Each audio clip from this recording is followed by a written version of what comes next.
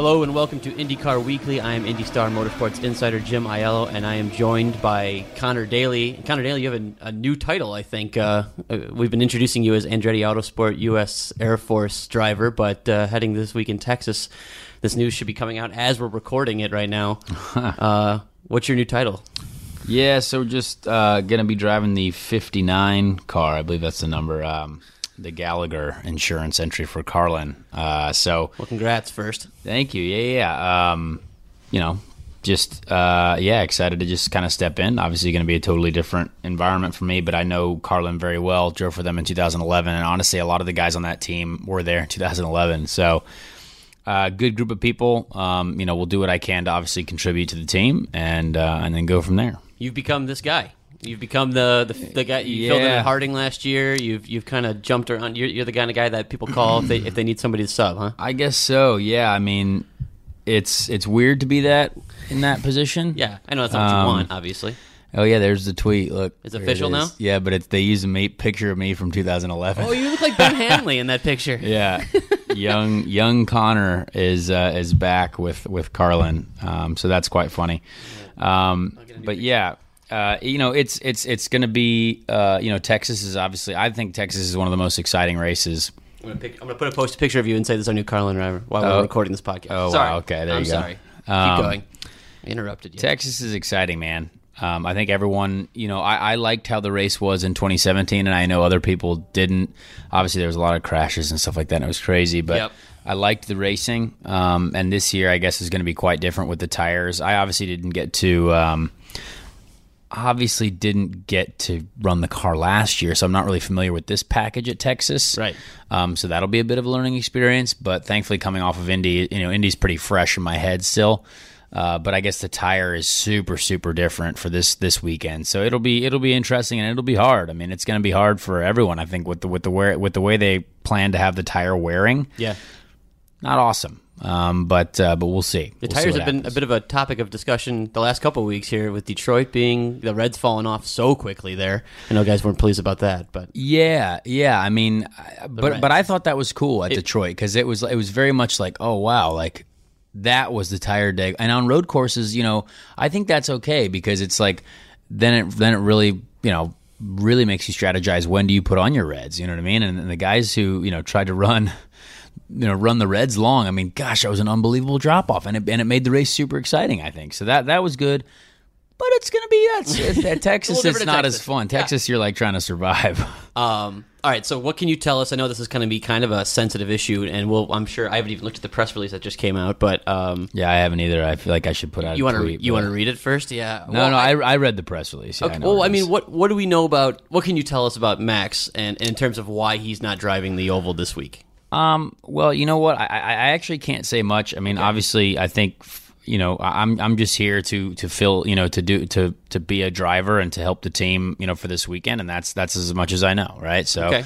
Obviously want to, obviously I like Max a lot, and he's a great driver, and yeah, we want to just kind of try and work together this weekend and see what happens, but yeah, it's obviously. For me, it's great to be driving again, and if I can help that team in any way, and if we can all work together, then that would be awesome.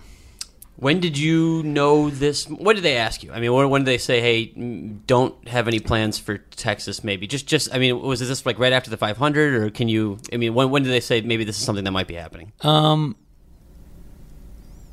I don't know if I can say. Realistically, it was after the 500 where it was like, are you available? Okay. And I was like, maybe, I don't know why. I don't know what was going on, because it's a very sensitive, very sensitive deal, obviously, as in racing, it always is. So yeah, I didn't have a lot of notice, but that's fine. That's racing. I mean, I'm always ready to, that's why I always have my helmet with me. I have my seat literally on me.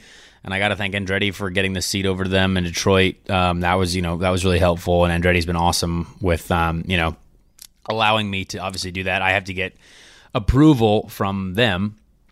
And they obviously know that I'm a driver and I have to drive. So that's what's cool about working with those guys. Yeah, and to ask, was that a complicated process with Andretti, or would they just say, hey man, it's best for your career, get in the car and go? They get it. Obviously, they're like, oh well, that's Honda a shame. Chevy, yeah, and it's tough and it's awkward. But I talked to Honda as well, and I mean, I think I have a good relationship with Honda, and they appreciated me being honest with them. Obviously, because it's a tough scenario.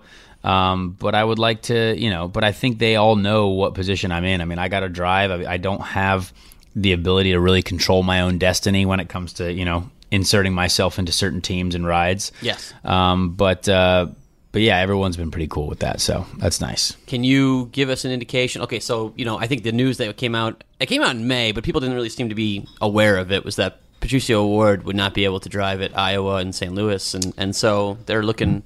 They had a couple oval spots open for them, obviously, already, and now you're doing this oval at Texas. So have they clued you in? What can you tell us about what the future might hold beyond Texas? Not to look past the race this weekend. I mean, honestly, I still live life one day at a time, and I think that's the way they've told me to look at this, and that's totally cool. And okay. I mean. We've got 1 weekend in front of us, and we're going to do the best we can with that. So, I don't really know what's next, obviously, because now I'm in the middle of, you're in the middle of two different situations, right? Like, obviously, we want to try and be with Andretti, at some point later in the year, and they're working on, more races there. But obviously, that's a tough situation as well, because someone's got to be the the financial contributor to that, and then now we've got this new situation. So yeah, I just I don't know what's going to happen, but at least we got something going for this weekend. Well, you've talked about, I think I talked about in Detroit, that the Iowa Gateway thing, again, not to get too far ahead, but you have other commitments, right? I mean, at that point, or is that something that Well, yeah, I mean, at Iowa, I'm driving the 2-seater, and honestly, they take care of us really well. And I mean, I got to think of, one-off IndyCar rides apart from the 500. I can't necessarily say that you get paid well for them. So, so that's tough. I mean, I gotta make a living doing this. You got to weigh the money versus the opportunity, I guess? Okay. Yeah. And so that's gonna, that's sort of, right now I'm busy at Iowa and Gateway. Like Gateway, I have a Lamborghini race that weekend, and obviously we're trying to win that championship with Precision Performance Motorsports. So, I've obviously, made a commitment to them.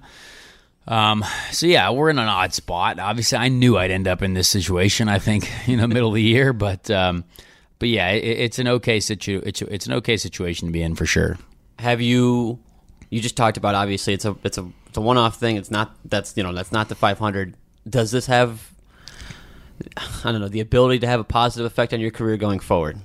I think so. I mean, driving is better than not driving. I think I've matured enough now to where even if we don't have the best package, this weekend, or if something, if something's a little bit off and we're just trying to work on it, I think I've matured enough to where I'm going to, obviously just take what I can get out of it. I think people know that and understand that on ovals for sure, obviously. But Charlie did well, at the race at Texas last year for Carlin. I think it was a top 10 finish. Mm-hmm. So, we're going to go into it and obviously try and make the best of it. But yeah, I obviously want to keep things in perspective and, be a reliable guy, in the car, and that's the goal. Have you had an opportunity to work with Charlie before? Because it'll be your teammate, obviously, in this oval. You know what? I have not. But he's obviously got a good reputation for himself on the ovals for sure, and has obviously been an IndyCar race winner. So yeah, it'll be good to at least bounce some ideas back and forth off of him, and hopefully we can get a good weekend for the team. And you're, I assume, mentally prepared for all the diabetes jokes, the team diabetes jokes you're going to get with that. Yeah, I don't know. I don't think I can mention anything like that. I'm going into this weekend as a non-diabetic. Okay, we're going to picture myself as if I do not have diabetes. Congratulations on not having it this weekend. I've been cured this weekend, yeah. All right, and yeah, so we avoid more awkwardness on the diabetes. Yes. We'll move forward. But no, I don't know. Is there anything else you want to talk about with Carlin? Anything else you can say about Carlin? Like I said, I mean, you've got. Not really. I would say you've gotten to work. I did want to know. People might want to know you've gotten to work with Trevor before. Yeah, Trevor. I mean, so Trevor's a great guy, and honestly, my dad and Trevor talk all the time. They're still good friends. I mean, Trevor gave me my first shot going over to Europe, and honestly, it was a a great deal. I mean, he subsidized. There was a good subsidy going on over there to bring me over there. We had some sponsorship, some scholarship money, obviously, and it worked out well. Trevor did everything he could. We had a tough year in GP3, but it was my first year, and that was really cool to work with those guys. And I enjoy the environment. I think Carlin is such a powerhouse operation across the entire world now, obviously. And they realize that IndyCar is a learning experience, and it's tough. And even talking to the guys, they're all very positive, and it's just like, hey, it's just going to take us time to learn and keep growing. And so I think it's cool to be a part of that growing process, obviously. And it's just going to be an enjoyable weekend for sure. Okay, last thing on this I want to ask you is, say you finished 28th at the Indianapolis 500. Yeah, does this happen? You know what? Probably not. Okay, but I don't know. Was it about the relationship, or is it more about the result? What you've proven on an oval? I didn't know what you think. Yeah, I don't know. I actually don't know about that. I think it always helps when you do well, though. I think you would like to think that again, we talked about this on the last podcast, that your performance at the Indy 500 would hopefully open some eyes and get people to realize that what you can do. I didn't know if you thought this was a result of maybe doing that. Well, I think Trevor's always known, I think, about me, and so I don't know. I mean, even before the 500, we were talking about the future and just sort of what IndyCar looks like and stuff like that. So I don't think the 500 necessarily was the selling point, but it certainly helps. It absolutely helps, especially obviously Texas is a hard oval and it's tough, and you got to be mature, you got to be smart, and I think I've developed in those areas over the years.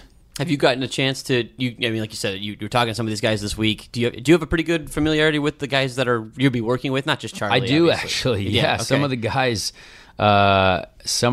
I've known for a long time, and I still talk to them every time I see them. So, it's a good young group of guys, and even on the engineering side, some of the engineers there were there when I was there. So it's pretty cool to kind of be reunited with those guys. I would say they did a good job too. I mean, I think after what they went through at Indy, that was tough, losing two of their guys going to the 500, and to come back and I thought Pato qualified 7th and 8th, put themselves in good position for good results. Yeah, I mean that's just it's hard, but you know what? I mean, no one really seems too down about it. They said, hey, it's tough. It's part of it, and they said it was one of the most grueling, weekends ever. But you bounce back from that, right? You got to go racing again, and obviously, I think they had, Charlie had a good car for the race in Indy. I think he was saying so.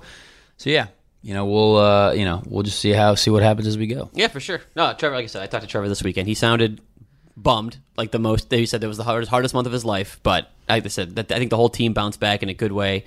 I know the results weren't quite what they're hoping. I think Patricio finished 14th and Max finished 17th, and at least in the second race. Yeah, but he did qualify. But Max was up there for a little while. Patricio, I think, had a great weekend. Obviously, the contact there at the beginning of race 2 was a shame, obviously, but they've done a good job for sure. So Detroit. I mean, Detroit in general is a mess sometimes. You know what I mean? Like we saw a lot of people. I mean, there was a lot of craziness going on. Yeah, let's get into it. Like I said, we talked about you, and like I said, you talk a little bit about it, and I'm going to finish this Instagram. You're going to finish it? Is this about your Carlin ride? Yeah. Okay, then this takes priority. Okay, so it's all right. We'll rewind to Detroit, which ended up being, and I can sort of do both, so just keep. I'll talk. I'll give you like a minute, and then Perfect. You just chime in when you're ready. Exactly. Okay, so we'll rewind to Detroit, which sometimes can be a race that I think it is kind of a slog. I think a lot of guys coming after Indy. It's a long month. People are having a hard time getting there and kind of getting focused. I think Joseph Newgarden spoke immediately after the first practice of the day saying, I'm exhausted, the team's exhausted, it's going to be really hard to kind of get going in the way, and Alex was in that press conference with him and said it's really weird to kind of reconfigure your brain to go from oval to road course. And he said I think the phrase he says, I was stupid with words, because he was just trying to, his engineers would ask him, what do you need to make this car better? And he couldn't get out of super speedway mode. And so I think for the whole series, it's a little bit like that. Yeah, I mean, Detroit, it happened so fast, and you got 2 races physically. I mean, heck, even I'm still sore from the Indy 500, and I was like, everyone has to get back in and get ready to go again. And, a lot of guys are looking for redemption, though, too. Right. Certainly, like the Carlin guys and some of the guys that, might not have had a great weekend at Indy. Everyone wants to get on that redemption tour. I think that's probably why I always did well there. I was trying to redeem myself from Indy. But But it's a great race. I think the qualifying there is super exciting. I think the racing was fantastic this weekend. You had a little bit of rain. Yep. You had a dry race that was super great with tire wear. I mean, I think overall, like, the racing was super exciting. Certainly on Sunday as well. I've been there 3 times now to cover it, and that was easily the Texas race, the DXC 600. Yeah, DX. Yeah, yes. Okay, just making sure. Adding text. Yeah, I'm hashtagging. Yeah. I love being here live with you for this. This is fun. This is what you get as a live podcasting experience. We've broken news before. You broke the Patricio O'Rourke Red Bull news, so that was all you. Yeah, man. I'm telling you, people got to listen to this podcast if you're not. The rain though. Let's go back to race 1. Yes, 75-minute rain shortened race. I will say fans were displeased by the fact that it was 75 minutes, and here's why. They decided to kick the race over from NBC to I think it was tough MSNBC. Yes. But they were saying if you're going to kick the race, why not just do the whole thing? And I understand that instinct, but I think they were a little bit. I think they wanted to try to get as much of the race in on network television as possible. So I talked to Michael Andretti afterward. He said he totally understood the decision. Some other guys said they understood it. I don't know what you thought of that. Well, it's weird. I mean, it was like a sprint race. I know. Yeah, it changes strategy so much too. Yeah. One stop, but you know what? It is what it is. We got to work with it, right? We got to react to the situation. I hated that we waited so long. I mean, I'm no weatherman, but I didn't see any lightning. I didn't even see any rain. I was standing outside. I was like, come on, can we get this going? I know. Because I was like, I was waiting to drive the 2-seater. I was like, let's just get this going. I want to get this over with, whatever. 2-seater in the wet. Now, I have questions for you on that. We'll get to it because people want to know how that was. I guess so, yeah, which, I mean, sucks. Was it an adventure or no? It's a bit of an adventure. Okay, we'll get to it. We'll get to it later. But to get to the race, I mean, when did you... I mean, were you down on the stand or what? Because I talked to Veach the next day, and he's like, I didn't find out until like 5 laps in that we were only going 75 minutes. So it seemed like it was kind of a late development. I didn't know. When did you hear, and when did you know what these guys were going to be going for? I FaceTimed Alex like while I was sitting in the 2-seater truck. Really? I was like, hey, what's happening? He's watching National Treasure. And I was like, are we going racing? He's like, I have no idea. I'm like, all right. So I just started walking down. National Treasure? National Treasure. I think that was just on TV. Okay, gets his mind out of the. All right, that's interesting to know. I'll have to ask him about that later. Yeah, exactly. Is he a big fan? I don't know. I don't know, but it was just a weird day, and honestly, I think everyone just wanted that race to be, No one wanted to do 2 races on Sunday. Yeah, that would have been a lot. Oh, well, that's never going to happen. People started talking about it like, hey, we've done 2 races on one day before, and I was like, no. Let's get this race in now. And again, for the fans, I think a lot of people were upset, but I do think you have to worry about the people that are sitting in the stands. They don't want to wait. I mean, that's like a long day for them if they're waiting the whole time. So I don't know. I try not to make excuses for IndyCar on this kind of thing, but I do feel like they were kind of their hands were tied a little bit. Yeah, it's hard. It's not easy. When you're working with a broadcaster too, and they're kind of, to be honest with you, they're kind of calling the shots on that kind of stuff. So, all right, let's talk about the race though, because we got rain. It was fascinating. Yes, I love the rain racing. By the way, the most laps I've done at Detroit has probably been in the wet. In the wet, yeah. 2015, I think 2016 it rained for sure. 2017, I think it rained for 1 practice. But yeah, it was wild. Well, a lot was made of, and I think rightfully so, of Marco Andretti's performance on the slick tires in the wet. Did you get a chance to watch that in-car camera, and what did you think of that whole thing? I thought that he was brave. I mean, it is tough to go out on. I mean, I'm actually glad that we have an onboard system like that, though, that got that, because that's important. I think it's not focused on enough that, like, when we're going out there on like the slick tires in the wet, like I've not actually seen like a long extended onboard clip of that, and thankfully they just stayed with them and they got this whole clip. So I thought they did it the whole lap. I mean, you were on TV. We were watching him the entire lap, which I thought NBC had showed great discipline to, forget the rest of the race for a minute. Let's just see how this goes for Marco. Yeah, I thought it was because he literally almost looked like he hit the wall about 14 times as he was doing it. But that's what we do. I mean, like we've all had laps like that. You know what I mean? Thankfully, they just happened to catch it. Oh boy, lots of interesting people are developing headlines over this Carlin stuff. It's like, can you read us any? Oh yeah, it's like big news. Kind of, they will run the remaining ovals on the IndyCar schedule. I was like, no one has said that in the release at all. It's literally just for Texas. I love this. And then there's this one. Motorsport was like Max Chilton quits ovals for 2019. And I was like, man, like, why do you got to be like that? I guess that none of us have said that in any of the press releases. But hey, You know what? I don't know. Did he? Well, it was motorsport.com. Oh yeah. I mean, technically, I hate being behind the news, but maybe he did. I mean, I can look and see if he said anything. Yeah, it says per Carlin Racing, Connor Daly will race in the final 4 ovals for the season. That's not in the release. That's not in the release at all. Okay. So well, maybe Trevor said something else. I don't know. Let's read. Oh no, we got. That's so funny. Anyway, let's just keep talking about Detroit. I don't want to get in trouble talking about anything about Texas. Okay. Yeah. I'm looking. Yeah, you're right. I'm looking at this release. It doesn't seem to have anything else. Oh, wait, Yeah. Can I read you your own quote? No, I remember that.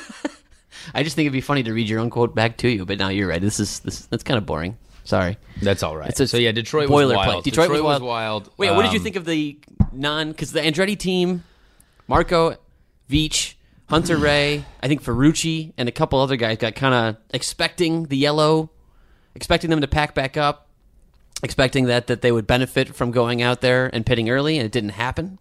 What did you think of? What did you make of the call and what happened to them? I thought the packing up situation was odd. Okay.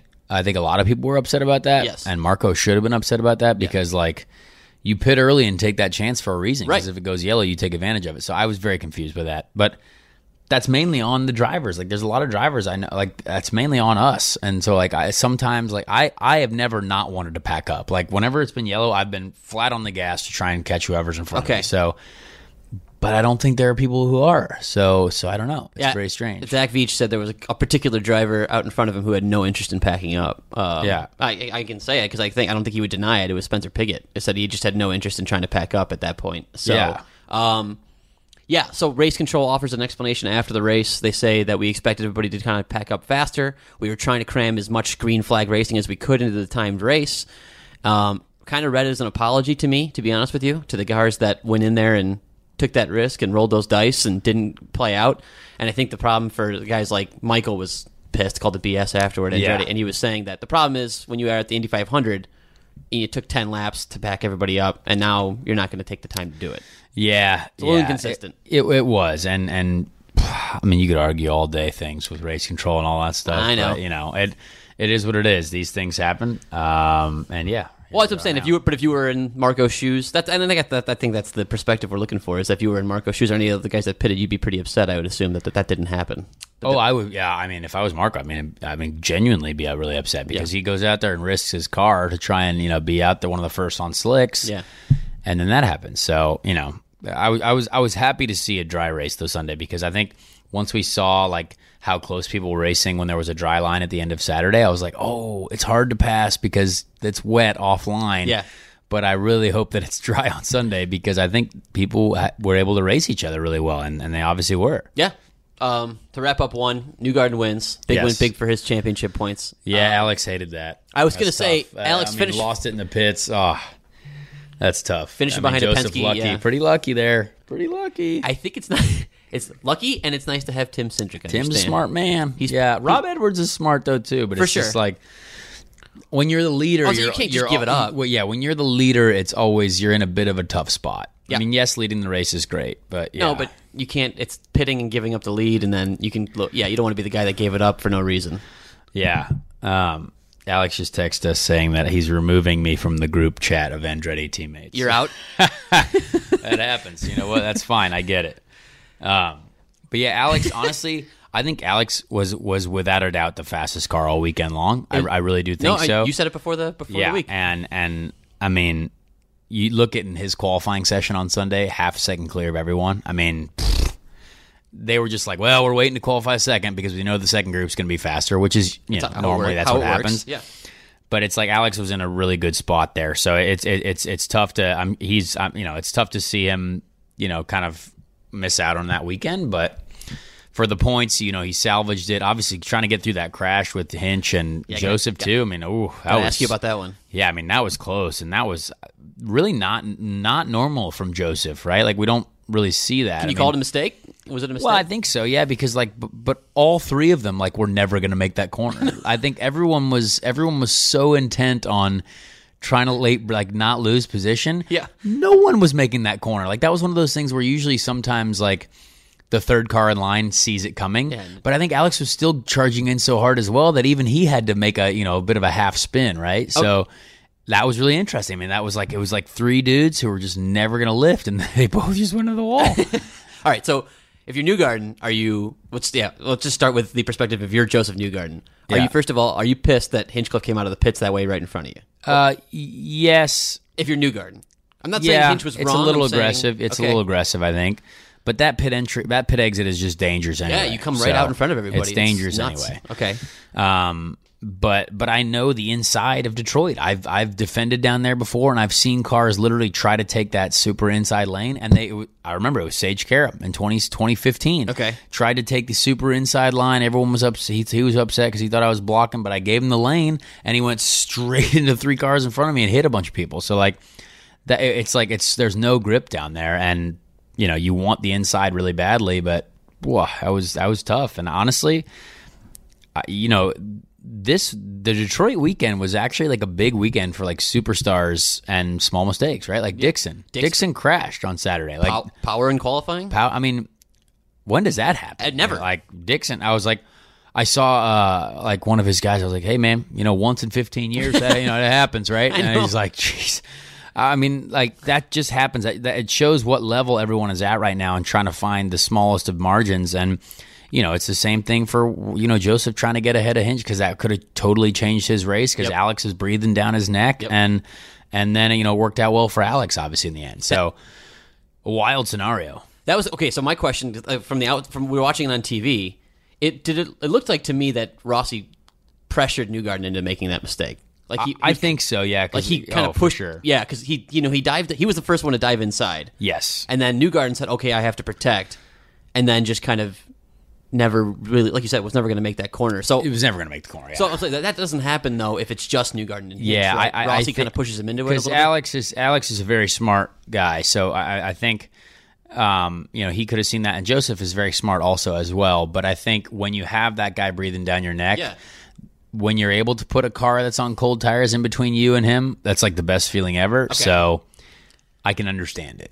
Okay. I can understand it, but it's but that's why this is racing. Racing is hard because you're trying to push the limits at all times, and we saw the mistakes there. So that was very interesting. I thought. Very interesting. For Hinchcliffe's perspective too, by the way, it wasn't like he was fighting for nothing. That was for the lead. Yeah. If he stayed out in front of Newgarden and Rossi, he would have been. And you hate to see it for Hinch too, because obviously that team. I think that team was quite strong all weekend, and obviously we saw that with Marcus. Getting on the podium race too. I mean, great for him. I'm so pumped for him because he had a lot of his Sauber mechanics from Formula One. Yeah, they were there. And that's awesome. We had dinner with him the night before on Friday night, and because everyone's coming over ready to go to Montreal, and so they were all there. They were having a great time. Obviously, IndyCar's way more fun weekends than Formula One. So they were having a great time, and yeah, it was cool to see him do that. I think in front of those guys because he's obviously. Being an F1 for like 4 years or whatever and only fighting for, 8th, right? That's tough. I mean, he's hit his first podium since 2013. I mean, like, GP2. That's the crazy thing about this stuff. So racing is tough, and to get something like that after a long time is pretty cool. Yeah, he was pumped. He said, I think the best quote I saw him was, "I just missed the feeling. I just missed the feeling of being on a podium." Yeah, it's just a great. I got that in Detroit. I was like, man, it's just nice. Even if it's second or it doesn't matter. Like the podium's just a nice thing. Yeah, no, and for him, he's looking to his. I don't know. I'm going to make this up, but looking to his left, it's Scott Dixon, and then I think further left, maybe it's his right. I'm bad at podiums. Is Will Power. I mean, he was literally between two of the best IndyCar has to offer, and I think that meant a lot to him. That the fact that he was, a Scott Dixon win, Will Power finishes third, which by the way, great. I mean, Power was. Let's so talk about that race. That. My God, I mean. Hit the gearbox issue, got up on top of Rosenquist on the first lap. The car stalls on the track. He barely makes it out ahead of the pace car. Talk about a wild ride. Oh, my gosh. I mean, Willie P's had some really interesting races, and you just see him at the end, and you're like, well, of course he's here. Yeah. You know what I mean? That's just – that whole first corner accident was just a wild situation. I mean – Did you get to see it, or did you have to watch the replay? Yeah. Well, I watched the replay. Because you were still in the car. Tootling around my two-seater. But, yeah, I mean – wild situation. There's just so many cars. I mean, but again, I think it was down to like, was Power on the inside? I mean, it was a bit of an aggressive move on his part. I mean, you're guaranteed to be 3 wide, And poor Rosenquist had nowhere to go. I mean, where the heck do you go there? Hey, there was some banter. It was almost like one of those. Remember when Allmendinger launched over everyone into that corner because everyone just tried to go in there and freaking smash everyone? It was almost like that. Like, guys, there's not many cars that are going to fit in there. So, and this is not a time race. You have time. Just relax. But that first lap was nuts. And no, there was some banter whether or not. Apparently, Power paid Felix a visit after qualifying. Really? I guess maybe he had. Not allowed Will to unleash his quickest lap, perhaps. And so, I don't know. I didn't know if that played out in the race. Maybe Will was being a little aggressive with the rookie. I don't know. Because he didn't give him anywhere to go. Yeah, I mean, I didn't like it, but you know what? You got to fight for stuff, right? And Will hated the first day, so you knew he was going to be aggressive. Yeah. Well, you never see him screw up in qualifying ever. And but they made it through. They made it through, so that's important. He did. But yeah, like I said, you're right. It was a weird race or a weird weekend for Newgarden, Dixon. But again, is there any... Can you read into it at all that it's like, hey, May was a really long time, and maybe these guys are just a little tired, not making their best decisions, or is that just good media storyline type of thing? No, I think, I mean, you're always ready to race, right? It doesn't matter if you've been strung out for 3 weeks trying to work and race, but it's like, it's tough. It's. I love Detroit, but I think the teams know that it's tough. But I think the drivers always show up for sure, ready to deliver. Okay, one of the other guys I want to talk to before we move on past Detroit, even though, like I said, there's a lot to talk about, was Takuma Sato. Takuma Sato has the third place finish there. I don't know. I can't remember exactly where he finished in the second race. It was, I thought, a top 10, but I could be wrong. Yeah, I don't know. I can pull it up here while we're talking, but more what I'm getting at is that he's fifth in the championship. He's sandwiched in between Dixon and Power in terms of the championship. Do you think, I think championship season always comes and it's always Penske, Ganassi, and then Andretti car usually, or two. Do you think Takuma consistency has never been his strong suit throughout his career? Do you think maybe this year he can keep putting up good results and at least stay in the championship hunt for 10, 12, 14 races? I don't know. I picked him in fantasy IndyCar this weekend in Texas, so I'm hoping he can do well. But I don't know, man. I mean, good for him if he can finally, find that little stretch of consistency to fight for a championship. But yeah, I don't know. That is a good question. I think, Graham has been faster than his results have been. For sure. I think Graham's been caught out in a lot of situations. I think Graham was really fast in Detroit as well. They have a good car in Detroit. Yeah, for sure. So I'd actually think Graham and Sato could have strong weekends at Texas this weekend. Okay. But certainly once they get back to the road courses, I can see the Ray Hall team being pretty strong. He's gotten it was 13th by the way in the second race, but he's got 3 podiums, including a win at Barber.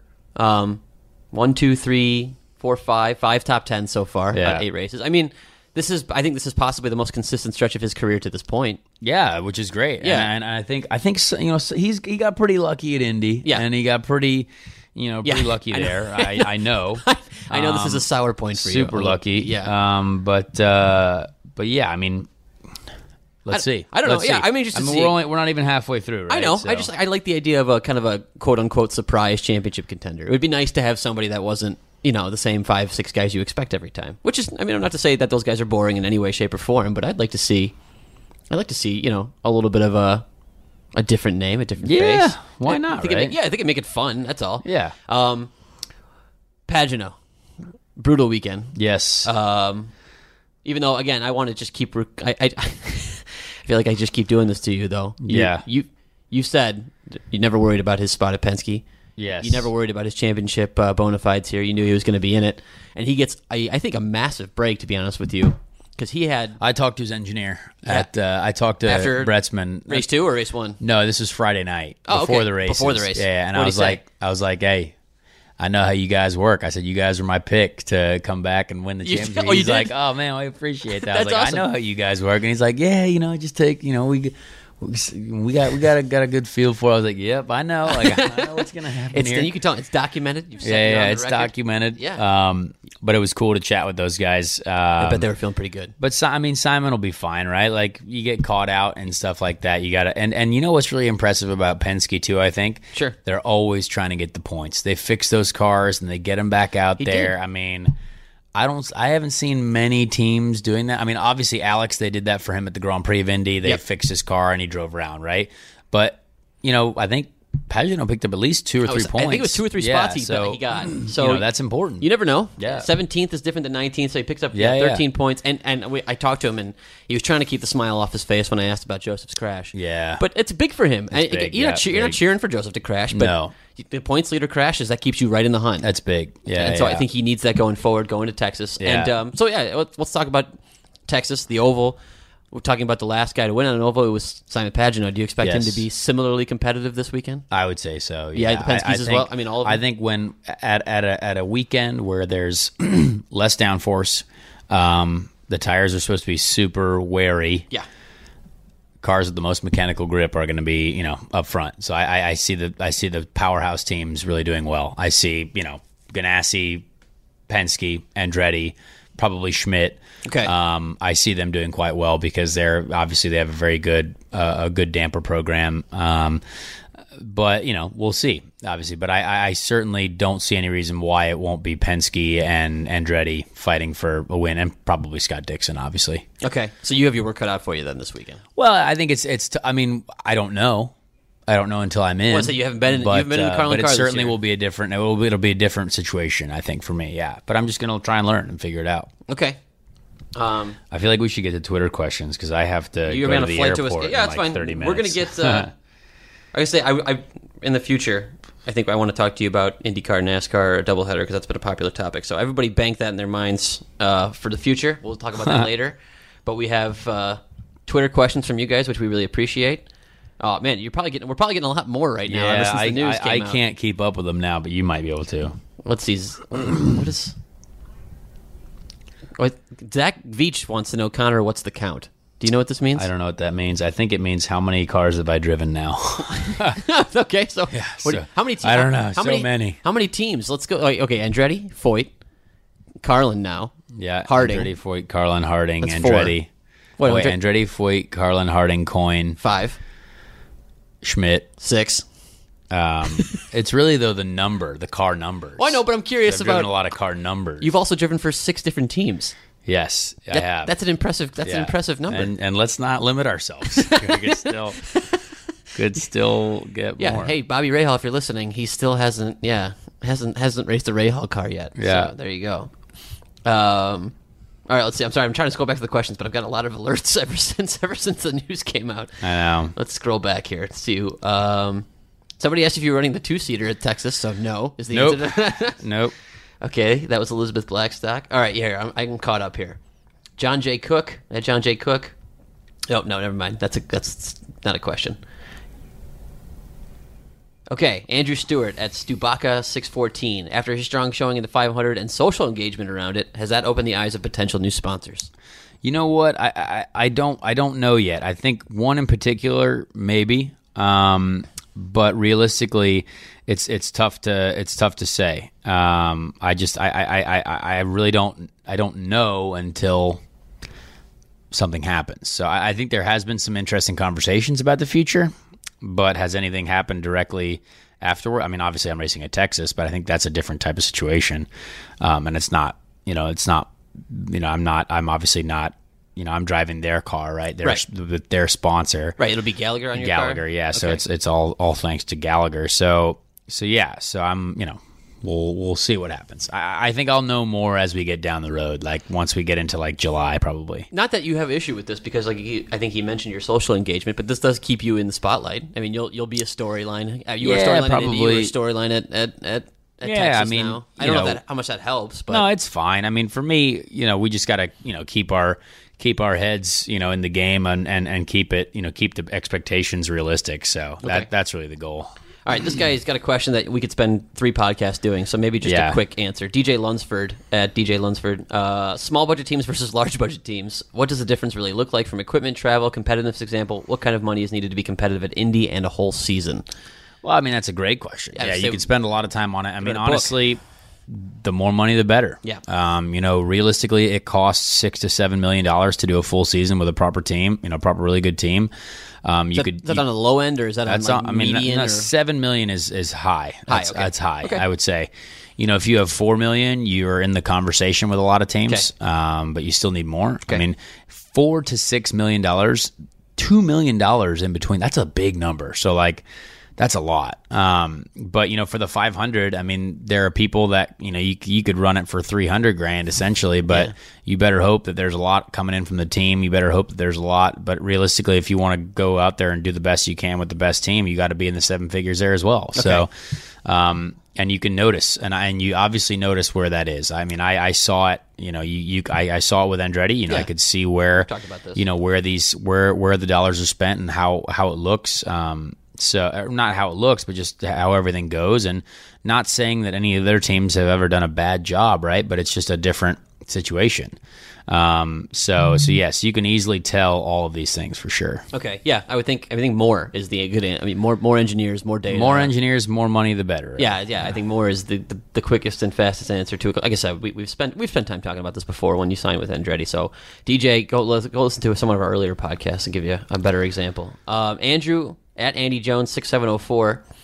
What was it like having your stepdad be an IndyCar owner, and any fun stories of the track as a kid?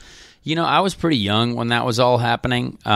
So it's, it was cool. It was fun. I was a big Panther Racing fan. I mean, I loved Sam Hornish Jr. I loved Thomas Scheckter. Yeah. And even when, we had Thomas Engie and Townsend Bell as part of the team, that was awesome. Great sponsors too there. You had Pennzoil, and you had, Rockstar Energy Drink. You had, Menards was there too. So there was a lot of really cool partnerships there. But I was too young to really start absorbing things and trying to, learn. And I almost drove for Panther once when Ryan Briscoe got injured at the doubleheader in Toronto. Oh, okay. If I wasn't in Europe, I'll never forget John Barnes called me. He's like, "Hey, can you be at Toronto tomorrow?" And I was like, "I'm in London." And I was so mad because awful. I would have loved to have driven that National Guard car at the time too. Oh man, yeah. It was awesome. So, I had a chance to drive for Panther, and I had a chance to drive for Ganassi in my career, which is a shame that I couldn't do either. But don't count Ganassi out yet. I know, but that'll never happen again. But yeah, man, I remember because Carlos Munoz subbed in. Carlos Munoz drove that race for them. So yeah. Who's the coolest person you? Paul Tracy. Paul Tracy's calling you? Nope, not going to answer that yet. Sorry, Paul. Tell him, yeah. Okay. Yeah, I'm busy. I say we could put him on speaker. Yeah, that would be hilarious. Who's the coolest person you met while you're at Panther? Was it Hornish or one of those guys? Just to try to get up this guy's question answered. Well, here. even anybody? Jim Harbaugh. Oh, really? Yeah, Jim Harbaugh was part owner of the team as well. That's right. I have a Michigan helmet signed by Jim Harbaugh, and I have a Lions helmet signed by Jim Harbaugh. So Jim Harbaugh was pretty cool. Gary Pedigo, great guy. He was a longtime supporter of mine too. Gary Pedigo had a Chevrolet dealership. Awesome people at that team, really. And Doug has always in the back of his mind an idea of how he could be a team owner. Really? Again. I think Doug misses it. I gotta ask him I think that. He loves his job. He's got his dream job, right? Right. But there's a part of Doug that he's like, well, if he had someone who gave him $14 million per year to run 2 cars, I think he'd be down. But boy, that's a less stable job than being the Indianapolis Motor Speedway president. Sorry, my boss just walked by, so I had to give him a wave. No, I think that it's funny. Every time I ask him about the IMS duties, he tells me the answers, give everything. But when I ask him about the cars racing on track, I feel like he scoots a little closer, gets real into it. He just loves talking about it. He's a race fan, right? I mean, exactly. He loves racing, so it's he loves racing. All right, next question. Lance Snyder at Doctor Who 1975. 2-seater in the wet or the dry? What was more fun? I would say the dry. It was more fun? The wet is just hard because that thing is such a long wheelbase, Huge. and it's like it understeers like crazy, but it's like, woo. It's fun because you get a little wheel spin. So, yeah. The dry is more fun, though, because you give the rider a better experience. Okay. And the best part about that is not having a bunch of, pace cars and stuff. Like, once I went slow a little bit, I could do 2 full laps at full throttle before I caught the field when they went green. So it was it was 2 solid laps of that the guest, the rider, got a proper experience. So that was good. That's awesome. in the wet is just nerve-wracking because you don't want to put that thing in the wall? Yeah, I mean, you don't want to do anything dumb or silly, and it's easy. That thing is just so massive and heavy that it's swinging around in the wet like a pretty heavy machine. I thought I saw you. Did you lock the brakes at all on that one or no? I thought we saw you do it. So. No, maybe, not. Okay. I don't know. I think maybe Townsend said something. I don't remember. We were watching Win the Rain. So anyway, moving on. Is Connor, where are we at? Oh, Sequential Racer. At Sequential Racer. Connor, what racing commitments do you have going to the rest of the year other than this weekend? Is the Lamborghini program still ongoing? Anything on dirt? You have a bunch of stuff on. The dirt stuff is kind of dissipated because the person who was helping out with that was David Bird and the Bird program. And when Chris Wyndham's car got wadded up in a fence, that really hurt my. That guy had a. I just felt 3 so bad days for or him. whatever it was. Man, he just kept crashing. Is he okay? Have you talked to him? Is he walking still? Yeah. So that was tough. Ugh. But, I don't know. I'm still trying to figure that out. I would love to do more dirt races. I still have to make some calls on that, but I've been focused on trying to be an IndyCar driver as well. The Lamborghini thing, I'm literally flying to test today, like in an hour, to go test at Watkins Glen, and we're racing there at the 6 hours at the Glen weekend. So yeah. Okay. Well, yeah, as I said, and we'll see about future Carlin and other things. So, yeah, you're going to have a full schedule coming up. Well, I don't know about that, but we'll see. Matthew Huntington at MattHNT. Is Connor Daly getting a full-time ride next season? You know what? That's a great question. I don't know. I mean, I would love to say so, but it's hard, man. We got to have someone to help out. We just got to have someone to help out. So Andretti's full, which is tough, but we'll see. You know what I mean? If I'm doing it, it has to be a good situation. Or if it's not with a top level team, it has to be a deal where it's like 2 to 3 years minimum, and they got to be committed to me. You know what I mean? Yeah. Because that's the only way you can build a situation. So we'll see. We'll see what happens. Jay Menard, who is the most enigmatic of the full-time drivers? Specifically, I mean, who has the most natural driving talent that doesn't necessarily show up in race results? Well, that's not what okay, well, whatever. Yeah, I think that's a good question, though. I mean, it's like basically who's like the guy that hasn't necessarily had the results. Yeah, well, me. No, I don't know. I mean, I think Sage Karam is still quite good. Okay, I do think Sage is quite good. I think trying to pull up a list of drivers you can look at if there's anybody. Well, no, I think it's tough to say. I mean, realistically, some of the best guys are at the front. I think they're guys like O'Ward is obviously very talented.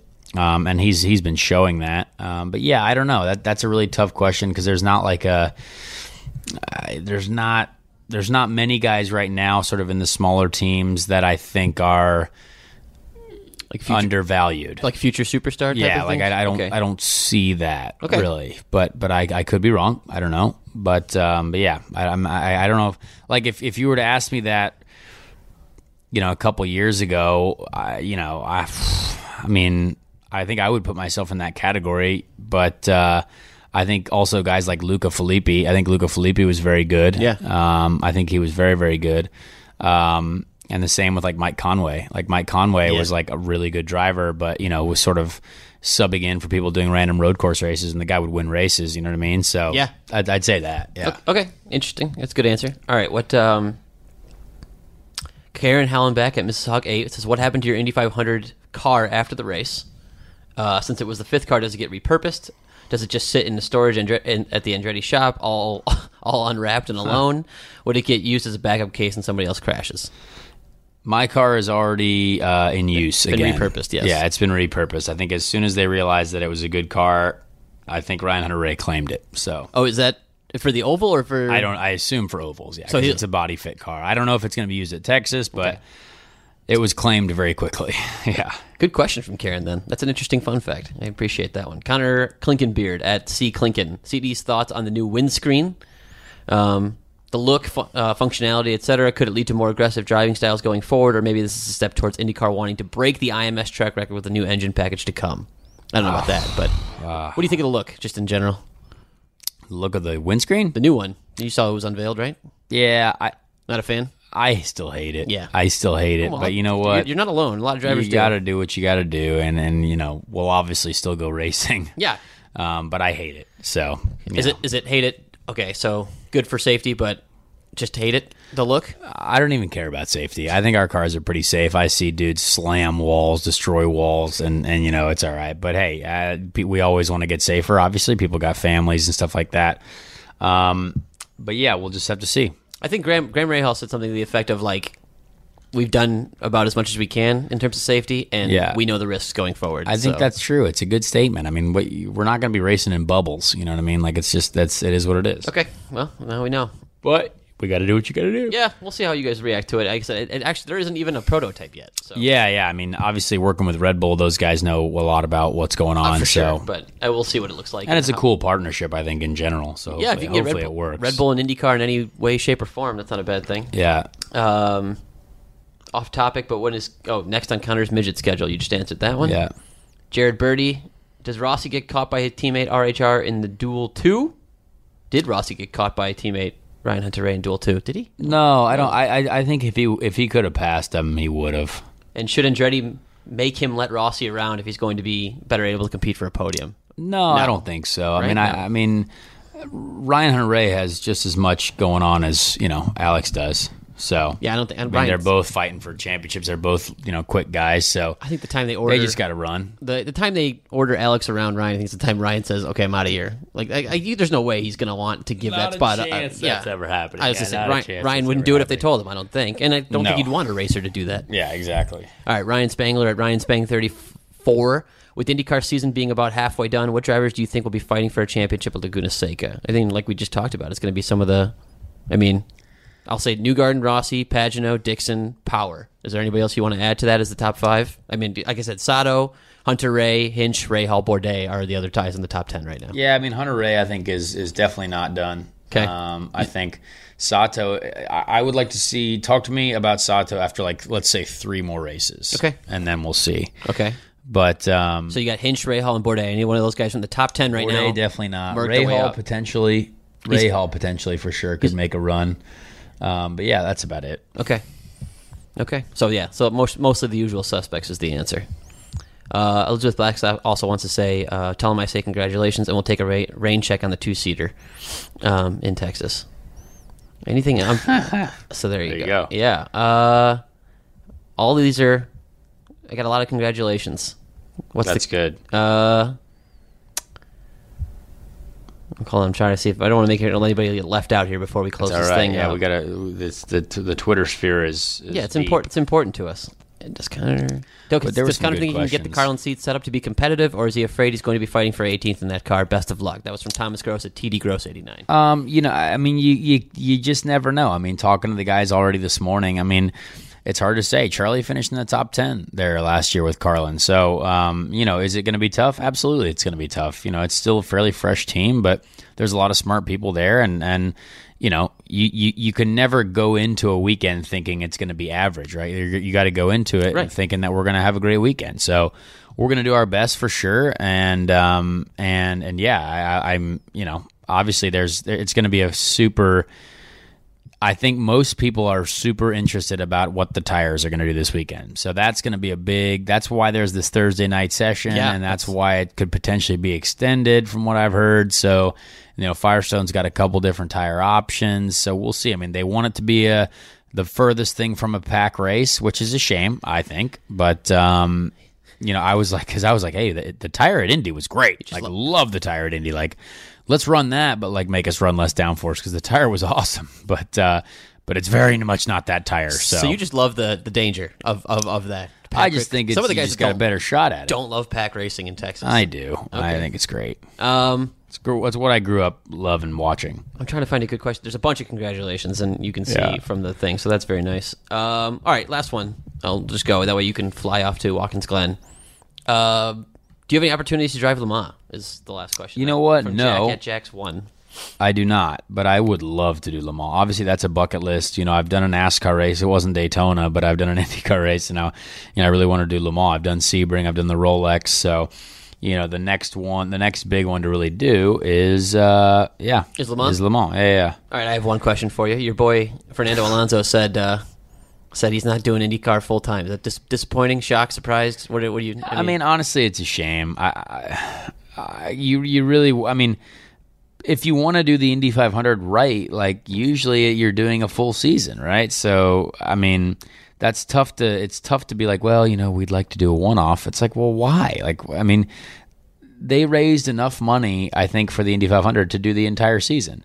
So, it's not like that's a problem. Nope. I don't know.